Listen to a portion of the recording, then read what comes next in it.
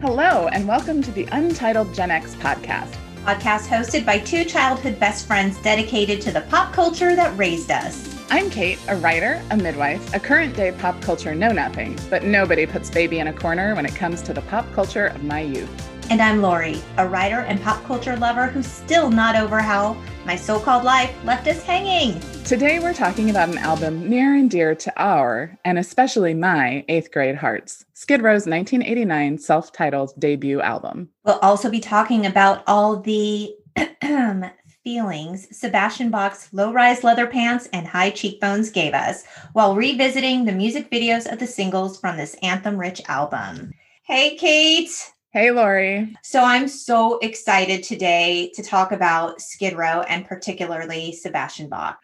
I am excited as well. This sort of has been out of my mind for the last 30-ish years. Well, I feel really sorry for you because I actually think about this band kind of often.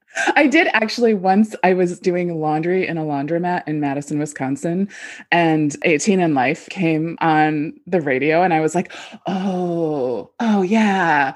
You know, it really is a weird thing. I was at the post office not long ago, and they were playing Soundgarden at the post office. So it's really weird when you reach the age where this music that was once considered so sort of like heavy or outside of like maybe what our parents would listen to is popping up at grocery stores and post offices and laundromats. It's a weird thing. And on the classic rock station. Oh yeah. I mean, yeah, we could we could talk about that all day long. They play the best music from my youth. So it was really fun to revisit this album because Bon Jovi's Skid Row was the very first concert that I ever went to. Oh, that's a good one. It is, especially because in our era, it was very common that the first concert anybody went to was New Kids on the Block. And I was thinking about how was it that I was allowed to go to that? Because I was quite young, but my brother, who at the time was 2 years older than me, who is still 2 years older than me, because that's how aging works. You were always so good with math, Katie. I was. And so my brother and I, we had a friend. We were in like a grief group after our mom passed away. And so there was a young woman in that was a little older than us and actually like an adult. And so she went along with us and the three of us went to this concert. And I assume that's why my parents were okay with it. Because responsible adults. I mean, they didn't want to go. Right. They weren't going to go see Bon Jovi and Skid Row. And to be fair, my stepmom was like newer to our lives at this moment. And I think though later on, she cared nothing about scoring any points. I think at this time she was still trying to score points. Right. And so I think she was like, sure, let them go. Or she was like, get them out of my hair. Let them go. I don't know. Either way, I got to go. That's so cool. I didn't go to my first concert till I was 17. So that would have been a very cool thing to be able to do. It was. So this is how I ended up in the lawn seats of Irvine Meadows, which is now not called Irvine Meadows. Yeah, no. Something else. At my very first rock and roll concert. And it was amazing. And I am pretty sure that I thought I was the coolest person ever when I came to school the next day with my Bon Jovi t-shirt. Oh, for sure. Without a doubt. You know what's really funny about this? You're talking about Bon Jovi, but Dave Sabo, who was a member of Skid Row, like one of the founding members of Skid Row, was childhood friends with Bon Jovi. And they made a pact when they were kids, like 7 years old, that they were going to grow up and be rock stars. And guess what? They did. They did. And what's so interesting is that I didn't know about this connection until quite recently. And I always thought it was weird that Bon Jovi and Skid Row were playing together because like Bon Jovi, they were kind of like the good boys of like the rock and roll hair bands, right? Like they didn't get in quite as much trouble. And then we had like Skid Row headed by Sebastian Bach, who was super controversial and their music was a little edgier. And I always thought it was a really weird combination for the two of them to play together. But now, of course, it makes perfect sense because part of their pact was whoever made it first would help the other one out. And of course, John Bon Jovi and his band made it first, and then they did help out. I love that. And that takes me back to, did we make a pact when we were 7 years old that we were going to grow up and host a podcast? No. Did we make a pact that we were going to do anything cool? I don't think so. I mean, I think we made a pact that we would stay best friends forever. And so far we're doing it. So like, yay on us. And we have the necklaces to prove it. We do. Still, we have them. You have the best and I have the friend. Yep, it's true. After all these years, how old were we when we got those? We were young. We must have been like 7, 8. That's so cute. We're so cute. You guys listening might not know this, but I have moved something like 27 times in 28 years or something. Not even an exaggeration. I wish that was an exaggeration. It is actually not. That is probably the number. And yet I have taken that with me everywhere I have gone, and I still have it. But you're not wearing it, so I know where I stand. No, because it's gold. And as I grew up, I became much more. Who are we kidding? That is not real gold. Well, it looks gold. Well, it's not gold, but this album went 5 times platinum. It was huge. It was released on January 24th, 1989 to mixed reviews, which is kind of crazy to me because there were 3 singles on this album that are still amazing today. They're still in my rotation. 18 in Life, Youth Gone Wild, and I Remember You. All amazing, iconic songs. Definitely. Yeah, they're great songs and they hold up. So many of the things that we've revisited, we're like, I don't know. But like these and Sebastian Bach, like it all holds up. It does. So my introduction to Skid Row, I've talked about this on every episode we've done so far. I went to a Christian school and I moved to public school in the 7th grade. And I remember being in the PE locker room, actually the bathrooms inside where the locker room was. And I saw on the bathroom wall, I love Sebastian Bach. So it's just so weird because I grew up taking piano lessons from the time I was a little kid, like 4 years old. My mom was a piano teacher. Her mom was my piano teacher. Exactly. She was everybody's piano teacher. And we had a lot of classical music playing in the house all the time. And my mom used to play it all the time. And when I saw I love Sebastian Bach, I actually thought that they were talking about Bach, like Johann Sebastian Yes, Bach. I didn't even know his first name. I didn't know his first name, so it might as well have been Sebastian in my mind. And I was like, what? That's kind of weird. And I remember asking you, like, is Sebastian Bach what? Like, huh? And then you told me about them and I saw a picture of them, or of him rather. And I just, oh my God, that man did something to me. He is a beautiful man. I mean, seriously beautiful, like those cheekbones. I just cannot. All of his feet, like he has a really nice nose. His lips are really nice. His cheekbones, his hair, his jawline. He has like this little teeny tiny butt chin, like a little dimple in the chin, like the genetic jackpot. He had the voice. Yeah. He was edgy. He was sexy, and he was just so beautiful to look at. Dare I say, all these years later, because I haven't seen the videos in years. Like I listen to the music kind of regularly, but I haven't seen the videos. Oh my God, it worked for me. It was still working for me. This is what I thought was interesting, is that when I've watched some other things and I've seen people and been like, oh, they're like little babies when I watch this. And like, that's creepy that I used to be into them, but like, not so with him. Like, I'm just like, he's lovely. And I don't feel any like remorse or uncomfortableness creepy vibes with the fact that I think that, even though he had to have been like 19 or 20 in those videos. Well, yeah, he joined the band when he was 19 and the band was already established. They were just looking for a singer. You know, I don't know that they were much older than him, the established band members, Rachel Bolan and Dave Sabo, but I think they were a little more mature. He was kind of a wild card when he joined them. And I do think that he had the look and he had the talent that kind of catapulted their debut album into pure superstardom, but he didn't write the music. I mean, he was just the front man, but a sexy front man. It was the combination of like his vocal skills, having the right look, and then their musical writing ability, which I have to say, as we go through the songs, like I pulled out some lines. there are some poetic lines in these songs. Oh, some real like lyricist Right. chops here. Yeah. So So, do you want to get into it? Let's start with 18 in Life. okay. Okay. An epic power ballad. With a message. Yes, kids. Very important message.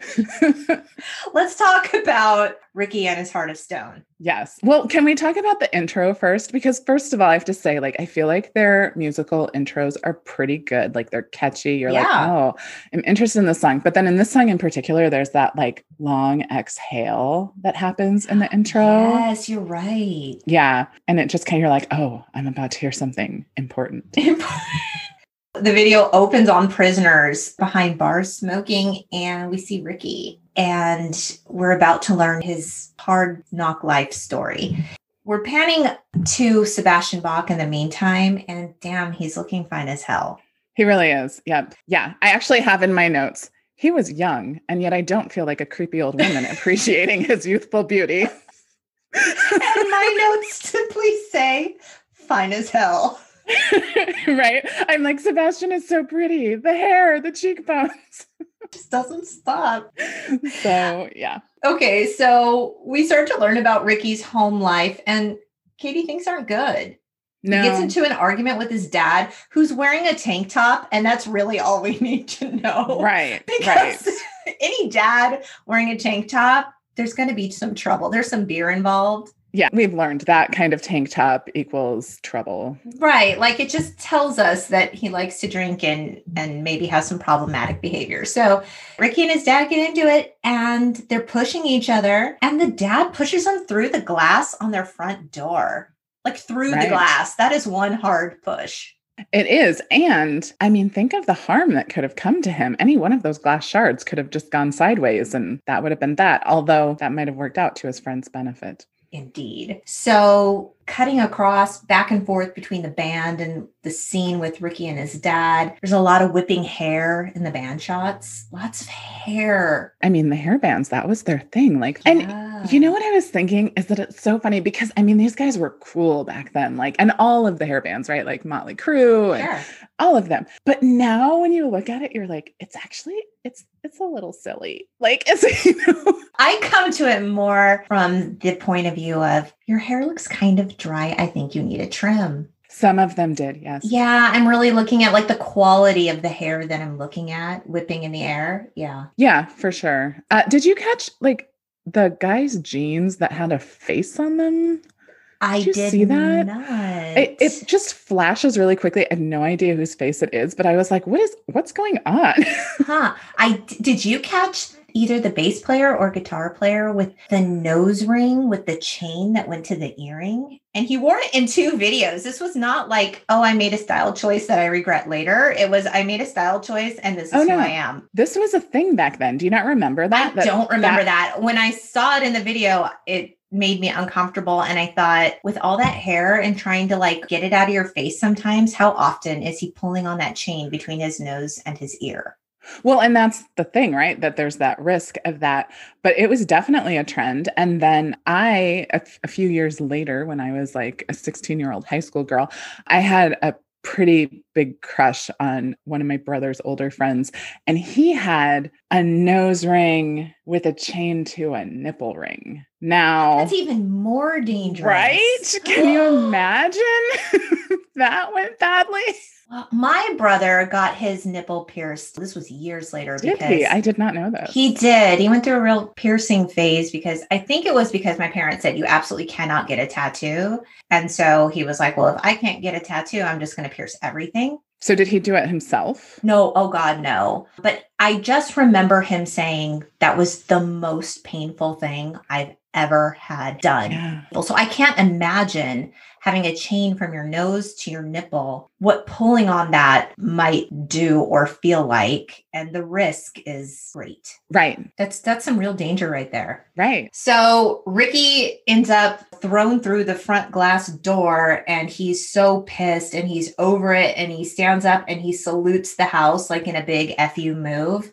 And he leaves as if to say, I am never, ever, ever coming back, which really, I can't blame Ricky. Ricky had a hard life. Hence his heart of stone. So Yeah. we see him on the streets. He's drinking. There's lots of leather. I wrote leather, hair, and flannel. So that was basically. I mean, that was the early night, like late 80s, early 90s. Right. You know, he's a kid on the streets now. He walked the streets a soldier and he fought the world alone. He wasn't actually alone. He did have his friend with him, but yeah, I'll give him that. He felt alone in his heart. That's fair. So there's a lot of like alley work. They're in a lot of alley type locations. There's cars burning, and Ricky and his little runaway friend are drinking beer. So there's a lot of alcohol. There is. And in fact, he had tequila in his heartbeat. His veins burned gasoline. Is that what that lyric is? Yeah. What did you think it said? I actually don't know. I think that's just one of those lyrics that I just kind of mumble over. That you just threw away. Yeah. Yeah. Tequila in his heartbeat. His veins burned gasoline. It kept his motor running, but it never kept him clean. It really didn't. Ricky then breaks into his own house. Did you catch that? Oh, it's his own house. It is his own house. And I'll tell you how at first I didn't know. Was the door boarded up? They show him breaking through a window. Right. So it's his own house because he goes to the nightstand, which we need to talk about this. He opens the drawer in the nightstand. Now, okay, nightstands. We could do an entire episode on the contents of people's nightstands. However, he opens the nightstand and in it, there's a gun, a Holy Bible. Oh. And did you catch the other thing? No, all I focused on was the gun. There's a gun, a Holy Bible, and I don't even want to say it because it just makes me feel gross. A sock. Wait, just one sock? That's what it looked like to me. Like a tube sock? Mm-hmm. Ew. That's a level of detail I didn't need. And also that I missed. So I can't even talk. Okay. So I don't want to say I saw it on the first pass. I saw him pull a gun out of the drawer. I saw it pan to a photograph, which I didn't really focus on. And then I thought, wait, was that Ricky's own house? Is that photograph of him?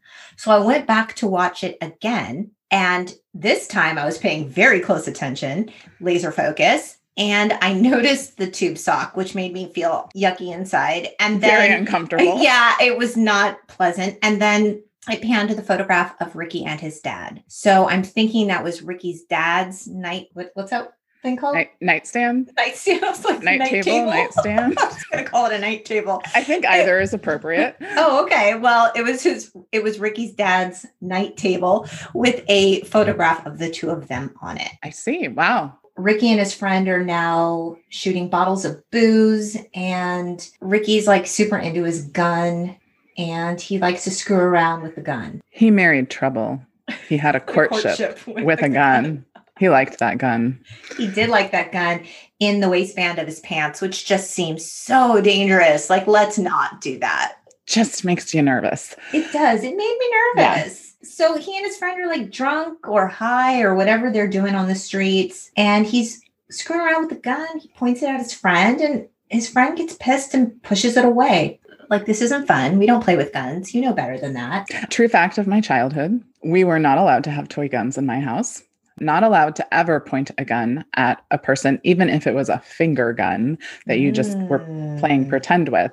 We had very strict rules, but there was a neighborhood boy who lived, did he live next door to you? I think he did. Yes. And he had all the toy guns, like all of them, including the cap guns that like made the bang bang sound. I remember that. Yeah. So I definitely like quietly played with toy guns when I was a kid. But I have to say, I was annoyed by it as a child, but I do support my mom in that regard now. I have two boys, and we have always had an extensive Nerf arsenal. Were you allowed to pretend to smoke the candy cigarettes? Because I lived for those. Now, did you like the mint ones or the bubblegum ones? I liked the bubblegum ones. And when you got a fresh pack, you could blow on them, and they had powder, and smoke would come out. And it was just like so cool. We felt very mature. Right. That's so disturbing. And they would have like real names of cigarettes on Oh, them. yeah. No, it was a thing. I mean, if you think like Joe the Camel is bad in terms of advertising to kids, like here, just have some pretend cigarettes until you're old enough to have the real ones. We thought we were very sophisticated when we had them. Oh, yeah. We used them as props for a long time before we would eat them. Oh, yeah. Yeah. No, you didn't just snack on them. Oh, no. You fake smoked. This is a whole role-playing situation. Right. So back to 18 in Life. Right. So we just keep seeing Ricky back in a cell alone. And then we see Ricky and his friend shooting bottles and drinking. And we know that guns and booze don't mix, right? Right. They start pushing each other because I guess they're just both kind of drunk and aggressive. They're maybe angry drunks. And Ricky points a gun at him and the friend's like, what are you going to do? Shoot me? Go ahead. Do it. And so Ricky does. Accidents will happen. They all heard Ricky say. It wasn't actually an accident. I mean, it wasn't like the gun went off and he was like, oops. So my memory of the song and video was not great. So I was watching it and I was like, wait, did he just kill his friend on purpose? Like what just happened? But I did discover that the song was inspired by a story of someone, I think in Texas, a young man who killed his friend by accident by pointing a gun at him that he thought was not loaded and pulling the trigger. So I think that was the idea. But they were just shooting bottles. So there were clearly bullets in the gun. But maybe he thought that he had used them all because they were drunk. And I mean, and he did say accidents will happen. They all heard Ricky say, that child blew a child away. But I mean, on a serious note, like I feel like every gun accident is somebody thought like, oh, I thought it wasn't loaded. Like, let's just all assume that any gun everywhere at any time is loaded, like until proven otherwise. It is weird because he doesn't look like he's like, oh no, what did I just do? He's just kind of like, oh, well. Oops. So interesting thing, for whatever reason, I got curious about who this young man was that played Ricky. Oh, okay. Tell me. So I did a little internet research. And what I learned is that Ricky and his friend were both played by members of a band called Forgotten Child. Oh, how fun. If you would like to go on Facebook, you can search Forgotten Child, and there is like a fan page dedicated to them. But Ricky was actually played by Patrick Kane. And as it turns out, in real life, he was a little bit like Ricky. He lived hard. And last that was updated by somebody is that he's actually homeless in Florida. Oh, that is so sad. Isn't it? Way to bring the podcast down, Katie. I know. Wow, that is sad. Isn't it sad? Wow. Well, did you happen to catch the performance of 18 in Life live at Wembley Stadium in 1991? That was Skid Row's last show on tour with Guns N' Roses. I did watch it. The most humorous part of all was the things that Sebastian Bach said before he would perform. He gets on stage, he's looking so fine, and he just shouts to the crowd. It's like 80 billion people in the crowd, right? Y'all are good enough to F today, man. And he performed so amazing live where it really mattered on those really climactic power notes. He sounded amazing. How was he when you saw him live? Like same energy all over the stage, sounded amazing. They were great. And like, they were just cool, you know, and had that like rock star kind of thing going on. And those low cut leather pants.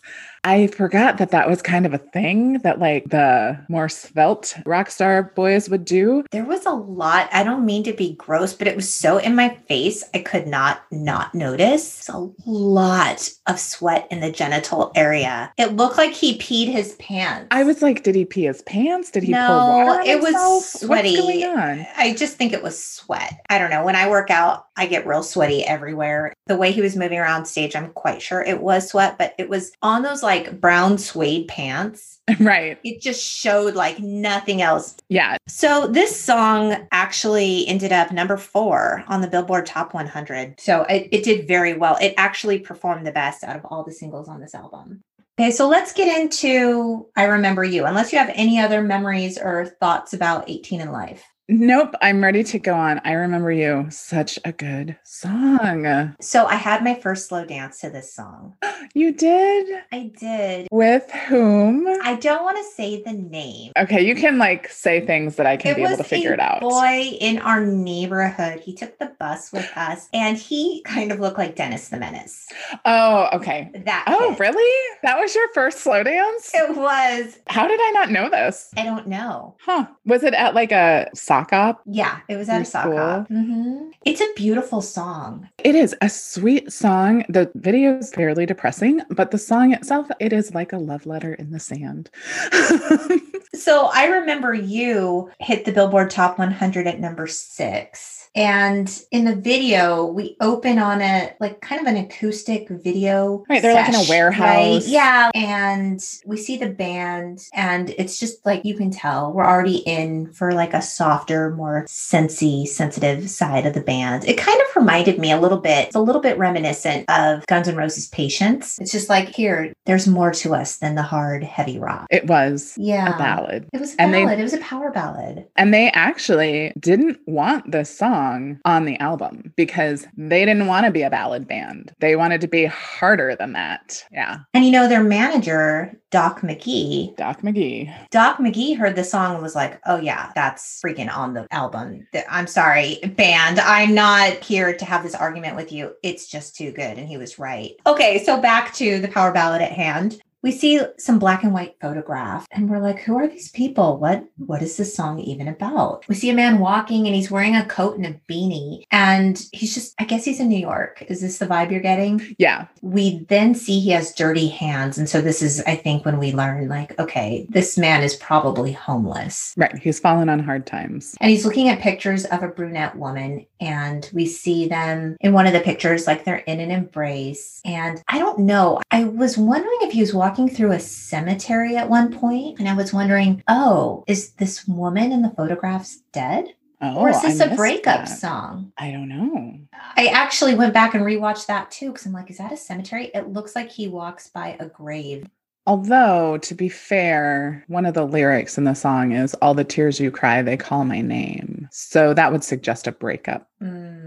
But it's not to say that they didn't take dramatic license with the video. Yeah, I don't know. So we see the man joining some other people around like a bonfire for warmth. And the camera pans to his hand at one point. He's wearing a wedding ring. Oh, look, see, Lori is like the detail person. Yeah, of the this devil's podcast. in the details, people. I'm the big picture. She's the detail girl. Yeah. So he has a wedding ring. And I'm like, this is really sad if he's a widower. Yeah. And this is really sad if their marriage is just in the toilet. Like, did she take the house? Right. Did he lose his job? And then she didn't. Although she doesn't look like the kind of woman who would be like, you're down on your luck. I'm going to leave. And we know this from a photograph of her. She looked very genuine. And it's multiple photographs. She had kind eyes. She didn't look like she just wanted to take the house out from under him. No, I think they had a great love story and I don't know what happened, but it was tragic. Yeah. I know this in my soul. And so I'm having like really conflicting feelings while I'm watching this video because I'm feeling really sad for this guy and the breakup / death of his partner. And then they keep cutting to Sebastian Bach, like in prime form. And I'm like, okay. So you're like, I'm so sad. I'm so turned on. Damn, you're beautiful. I'm so sad.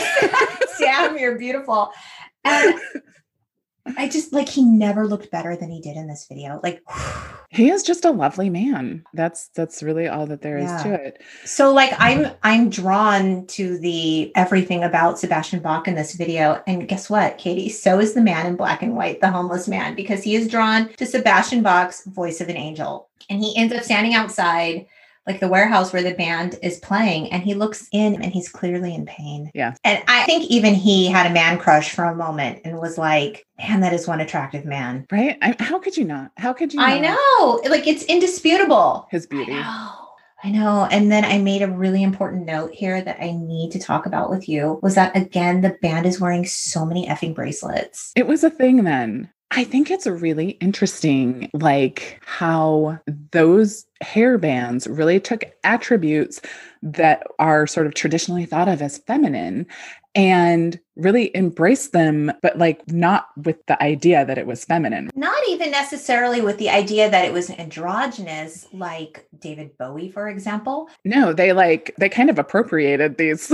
Like when you think of the Motley Crue Poison warrant of it all, Right. it was like hair and makeup, and they weren't so big on the makeup like Poison was. But mascara, like a lot of the guys Oh yeah, in like Motley some Crue guy and stuff, liner, yeah. yeah. But not in the sense of like The Cure, right? Like, No, that was so interesting. Yeah. So the man leaves and he just starts dropping photographs along the way, like a little Hansel and Gretel. And he finally tosses the rest of them into a fire. And it was sad. Like, I don't know, has he just given up or he's letting go of the pain of this? Or what is the end story? What did we learn? I need some answers. What do you think happened? Yeah, I think he just gave up. It's a really sad video, but it's a lovely song. Like, and here is where like the poetry of the lyrics really shines. Like, I paint a picture of the days gone by. Like, that's a lovely line. I like it. And the song is beloved. Carrie Underwood has done a cover of this in concert. You can look for it on YouTube. It's actually really beautiful. Did you watch it? I did. And it is great. She makes it her own. Sebastian Bach himself is like, yeah, like she really did a great job. But I have to say, I mean, she has an amazing voice and she's very talented. And she still can't match his pipes on this song. He has an incredible voice. Yeah. So Norah Jones actually told Rolling Stone magazine that I Remember You has a really big place in her heart. And it reminds her of growing up. And she had a crush on a boy who loved metal. And she tried so hard to get into it. But like the most she could get out of it was like, yes, I'm a fan of the power ballad, which same girl. And so she made a mixtape with that song and it made her want to perform. It was like an important song in her life. It's kind of cool. So you just never know how something you do might affect other people. What's so funny is like, so this song, it feels like meaningful in my heart, right? I have the nostalgia of this song. I think it can be interpreted in many different ways. And when you see the performance of them doing this live at Wembley, the band just looks so stoned. And then Sebastian Bach comes out before he sings the song and he shouts, "I've got chills up my butt crack from this show tonight." And I'm like, what? Let me launch into this beautiful song after I've told you about the chills in my butt crack. Right. After I've said that. That's lovely. I just couldn't get over, we've said it a million times, but I really think Sebastian Bach has one of the greatest rock voices. I mean, I don't know. People are probably just going to think this is the most ridiculous statement, but I think his voice is on par with like Freddie Mercury or a Chris Cornell or someone with just a really respectable, amazing vocal gift. I mean, his voice is impressive. There was a video that I watched. So before he was a rock star, he was a choir boy. And he was like... From Canada. Thanks, Canada. So he was, I think, the lead soprano in the boys' choir. Right. So he, I mean, he could sing. And he also knows it. Like, he is not at all shy or modest. No, he's like, I look good, I sound good, and I can do whatever I want, which actually caused a lot of problems in the band. It did. He was the bad boy in the band. And the rest of the band members really weren't. Like, they were a little older, a little more mature. They wrote the music. They were the ones looking for a lead singer. They were an established band. He joined the band when he was 19 years old, and they ended up firing him in 1996. But it was after a long history of problematic behavior. Including throwing a bottle at a 17-year-old girl at one of his shows and causing excessive damage. Oh my God, it was so sad. They were opening for Aerosmith and someone threw a bottle on stage and he was pissed, which I get it. Someone threw a bottle at him. But in that moment, he was so pissed. He took the bottle and he chucked it back and he hit that girl. And he really hurt her. She needed 145 stitches in her face. Right. Like, that's troubling. He ended up in a $500,000 settlement with that girl's family. Which is honestly remarkably low by modern day standards. Like, even if you adjust for inflation, right? Like, it's... What's the inflation rate? Let's do some math. It's still, I feel like if that something like that happened now, like somebody would get... 125 stitches is a lot of stitches. On your face. On your face. And you're 17. I heard some reports that the girl was 14. It doesn't matter. It doesn't matter at all. It's just, Right. I was thinking of you at like 13 at this concert, right? This is what goes through What my if that would head. have happened to you? Who's letting a 14-year-old go to a Skid Row concert? And then I was like, oh, That was me. never mind. I was actually 13 and like very new 13. I mean, you were on the lawn. You weren't close enough. I was not. Yeah, there were no mosh pits near where I was. There was a lot of weed, but there was no mosh Always pits. on a lawn. This is what you can come to expect from a lawn. That wasn't all that he's done. He was just kind of rowdy and problematic. And like he left some horrible voicemail for Dave Sabo. Dave Sabo. Yeah. Like horrible voicemail. And like guy's mom was able to hear it.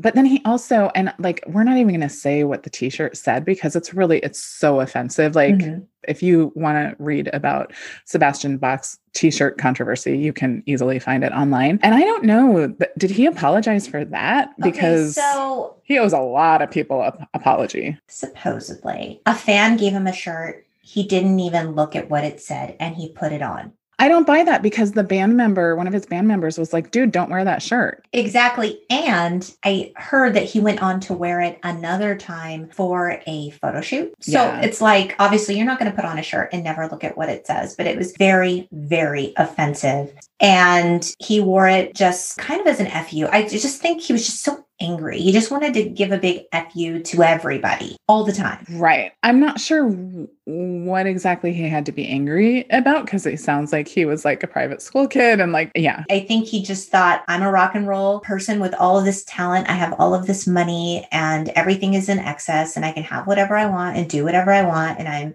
I was going to say I'm surrounded by yes men, but he actually wasn't. His band had enough problems. He caused problems between Sabo and his longtime childhood friend Bon Jovi. I mean, it just got so bad that they had to fire him. In 96, they just said, we're done. Yeah. And I don't excuse any of his behavior because I was 19 once and I knew not to throw bottles at people's faces or wear offensive t-shirts. But I will also say that I think people go a little bit crazy when they're young. I mean, people who aren't young go a little bit crazy when they suddenly have a lot of fame and a lot of money and a lot of power. Like he talks in one interview about how he told like 80,000 people to stand up and they did. And he was like, whoa. So we have one more song left. We have to talk about the anthem of our youth, Youth Gone Wild. Sebastian has a Youth Gone Wild tattoo on his forearm. Did you spot that? Is that what that says? I kept flashing it and I couldn't read it. Youth Gone Wild actually ended up 99 on the Billboard Top 100. Oh, it just snuck in. It did. I actually thought it was maybe more popular than that. You know what I've realized as we've been doing this is that what I thought in my mind was like where something was on the Billboard charts was actually where it was in the top 20 music video countdown. Yes, that actually makes a lot of sense. So there were things that I was like, no, that was definitely number one. And I'm like, on MTV. Not necessarily in terms of like radio play or even album sales. Right. Okay, this video, we open with someone throwing an electric guitar at a TV with like leather fingerless glove hands, right? They're kind of like those Madonna type gloves. And there's, hands banging on a block wall. We see some shots of the band on stage and there's scenes of like kids running through the streets with like jeans and flannels and boots. And the crowd just keeps getting bigger and bigger, like as if to say this movement is growing. This is a grassroots movement of our youth. They are all beginning to join in the rebellion of what it means to be Youth Gone Wild. Right. What is the chorus of the song? I have it right here. Would you like to hear it? They call us problem child. We spend our lives on trial. We walk an endless mile. We are the Youth Gone Wild. We stand and we won't fall. We're one and one for all. The writing's on the wall. I was thinking this sounded a lot like Pink Floyd's to me. And you can see the connection here. Yeah. As I was watching this, I had an interesting thought. When we were kids, I feel like there was a certain level of mischief that was somewhat expected and allowed amongst teenagers, right? Okay. Like we sort of, not you, but... I was the exception that proved the rule. Thank you very much. But there was sort of some wildness there. And I just wonder, like, is that still... It's hard for me to imagine that now with like how like kids have very structured activities and there's just, I think, a lot more adult supervision in the life of many young people today. When you think about the teens of today, they're raised by the Gen Xers and maybe the oldest millennials, right? Who maybe knew. Yeah, I don't know that there's a lot of space or time to be running amok anymore. I don't know. We can track our kids now on Life 360. So maybe that has something to do with it. Like if my kid was busy running on train tracks, I think I'd know. Yeah, it's true. Like and maybe that's what I'm thinking. Like we didn't have cell phones. So your parents had to kind of know where you were. And it was easy enough to be like, oh yeah, we decided to like go to Denny's. Yeah, because even when like pagers became a really big thing when we were in high school, I didn't get one. I didn't want one. Everyone wanted one. I didn't because I didn't want to be that accessible. This, though, to me was the beauty of the pager. So one of our friends got a pager and she was very upset because her parents were overprotective, like not actually overprotective, like probably appropriately protective. Right. But to us, it felt overprotective.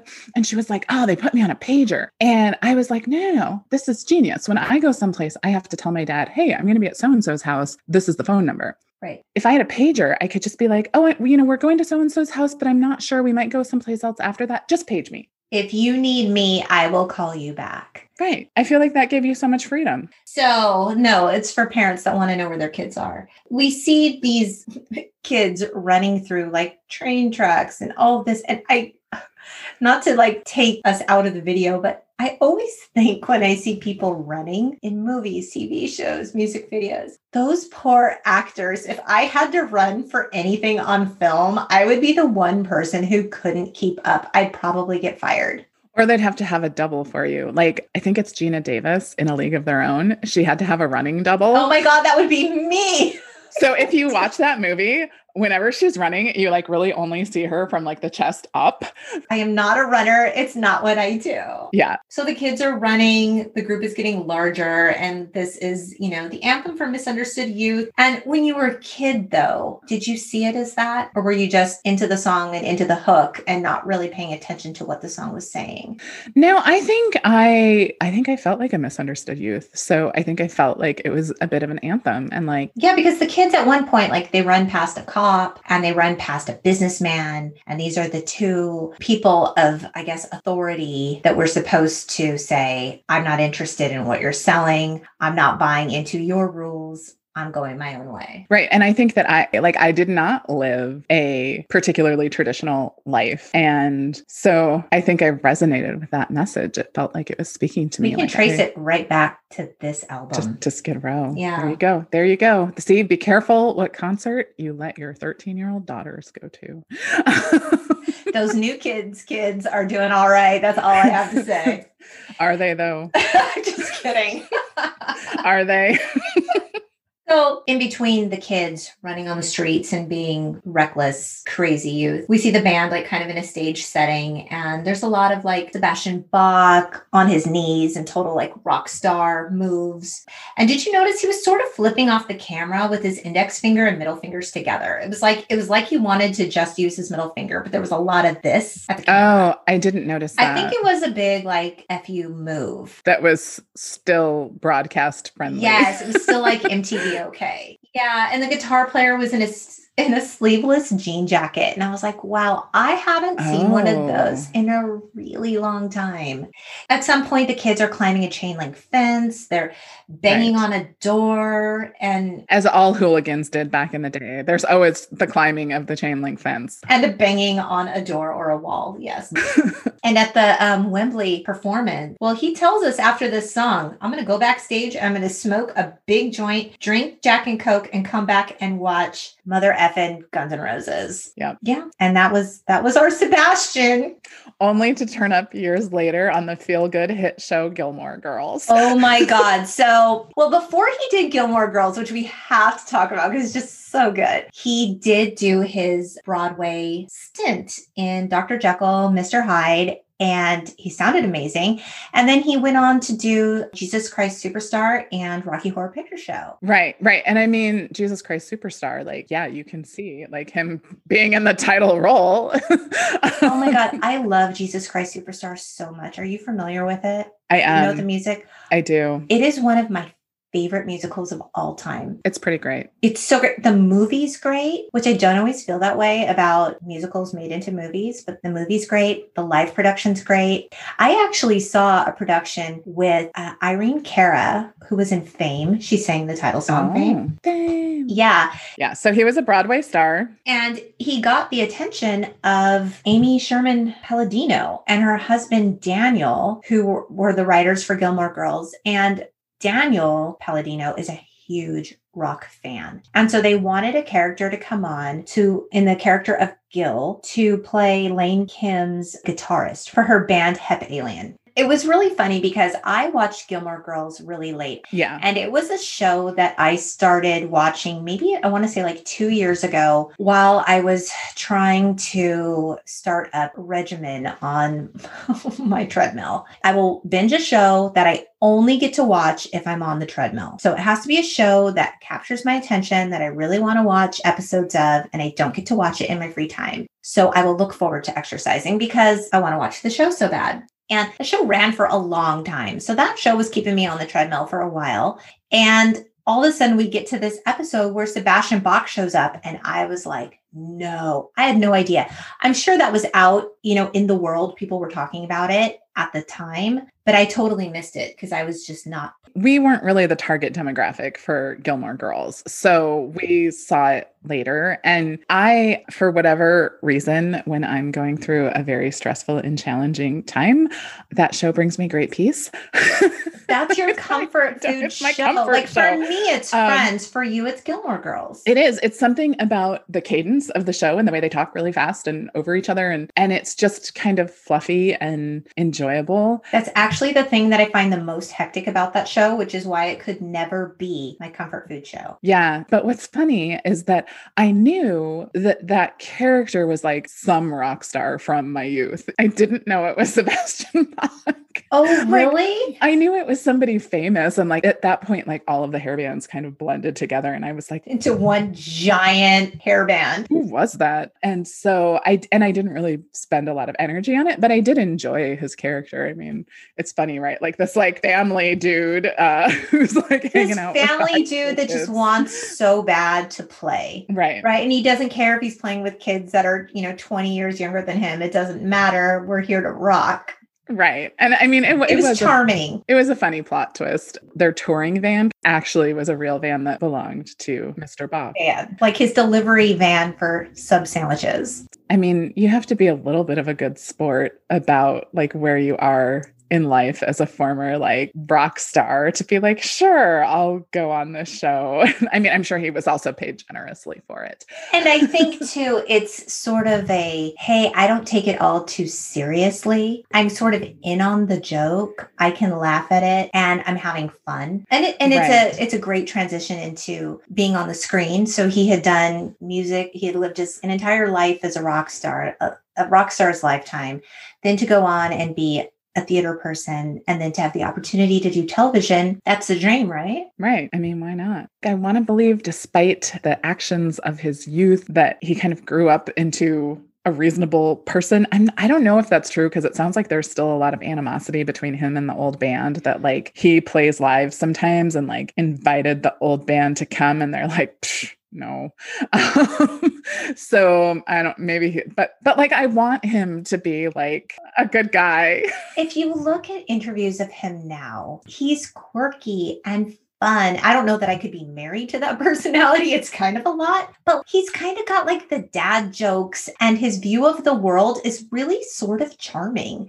I'm charmed by him still. I mean, he is totally right smack dab in the middle of my dating demographic. Like he is the age of the men that I date. Would you date him? I don't know. I mean, like, would I go on a date with him? Yeah. I was super into you when I was 13. Is he married? If he's married, no. He is. He's married, but like theoretically, if he was single and you ran into famous people are on dating apps all the time. I see it all the time. Not because I'm on dating apps, but I see it written about. Would you date him? You'd go on a date. I'd go on a date to like learn more about where he is in life right now. My guess is that for the pod, you do it for the pod. I would.